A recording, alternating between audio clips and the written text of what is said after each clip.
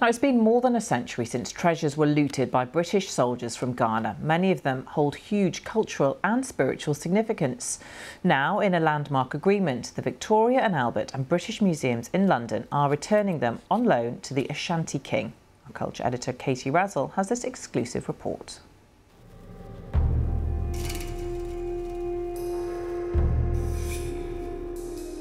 There is anger.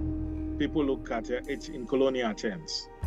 Looting of items, precious items belonging to people, items that they don't easily forget. Gold from the royal court of the Ashanti Kingdom, which was once one of Africa's most powerful states. These objects and many more were looted by British troops in the Ashanti capital Kumasi in 1874 during the Third Anglo-Ashanti War. Sold at auction then, now they're going back to Ghana for the first time in 150 years, to Kumasi's Mencha Palace Museum in a landmark loan deal with the Victoria and Albert and the British Museum. They enter the South Kensington Museum and they're put on display, and they're displayed both as a work of incredible West African goldsmithery, but also as a sort of, sign of British imperial and colonial power. 17 V&A items are returning, including a peace pipe used by Ashanti kings, the Asantehene, and heavy cast gold badges worn by courtiers tasked with cleansing the king's soul. The agreement is not with the Ghanaian government, but with Otumfuo Osei Tutu II, the current Asantehene, who once worked for Brent Council, monarch for a people whose history is steeped in gold and wealth. The deal's chief negotiator is Ivor Ajimandia. There's so much interest in these items. These were objects that were created by the royal artisans for all sorts of ceremonial reasons. Is the fact that you're taking them on loan a problem? It's not really a problem. At least these objects will be home. The British Museum is also loaning 15 gold items, including a sword of state looted by British troops during the Anglo-Ashanti War of 1895-6. British law bans some national institutions, including the British Museum and the V&A, from permanently returning objects. In giving a piece back, you're also giving back a missing piece of history. Nana Ofriata Ayim is a special advisor to Ghana's culture minister. She welcomes the loan deals with the Ashanti King. The Ghanaian government could not have agreed to the terms. The metaphor is, someone comes into your home and steals something from your house, keeps it in their house, and then, X amount of years later comes and says, I'm going to lend you your thing back.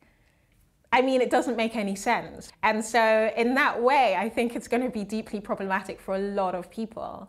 But because I've been working, with it, I know the kind of politics that surrounds it and also the kind of attachment to the idea of empire. Those objects with origins in war, in looting, in military campaigns, we have a responsibility to the country's origins to think about how we can share those more fairly today. And it doesn't seem to me that all of our museums will fall down if we build up these kind of partnerships and exchanges. Have you felt ashamed that these items are here? I don't feel ashamed they're here. I feel they're part of a history of British-Ghanaian interaction, some of which is around war, some of which is around slavery, some of which is an incredible creative Ghanaian diaspora in the UK today.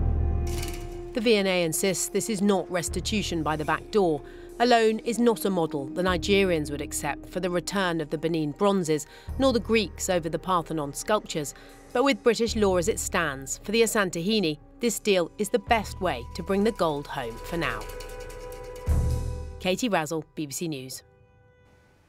Nana Ofriata Ayim is a special advisor to Ghana's Minister of Culture. You saw her in that report there. Well, I also spoke to her and asked her about the significance of the return of these artefacts.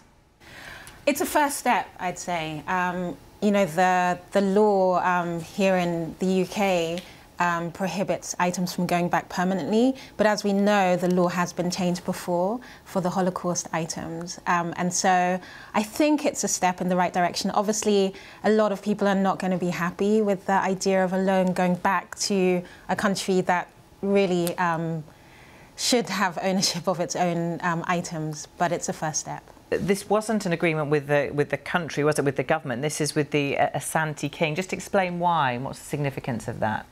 I think a proposal was made to the Ghanaian government, but it was a little bit problematic because the country can't really accept a loan back, or can't be seen to accept a loan back, whereas with the kingdom, I think it was a simpler process.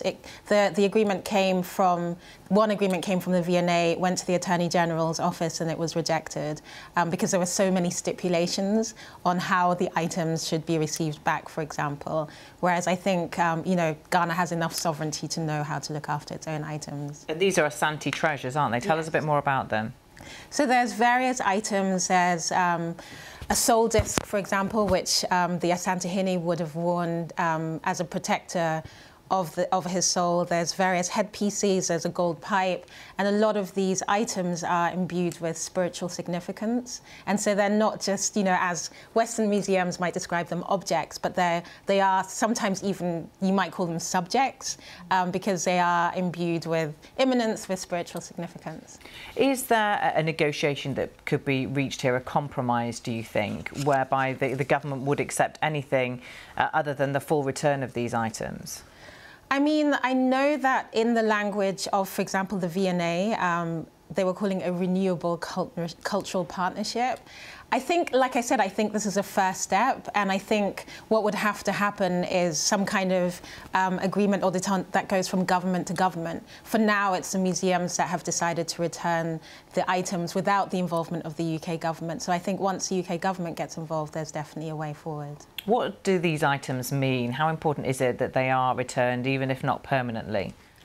I mean, I think, for me, the whole discourse is almost much bigger than just about the return of the objects. You know, we all know the aftermath and the resonance of colonial trauma, and I think, you know, lots of things were taken, you know, relatives, people, items, but also the idea of our own cultural sovereignty, our cultural value. And so I think, you know, it's almost like a metaphor of this bigger fragmentation, this bigger separation of self, these items coming back. And so it's like I keep saying, a first step towards healing and reparation, I think, on both sides.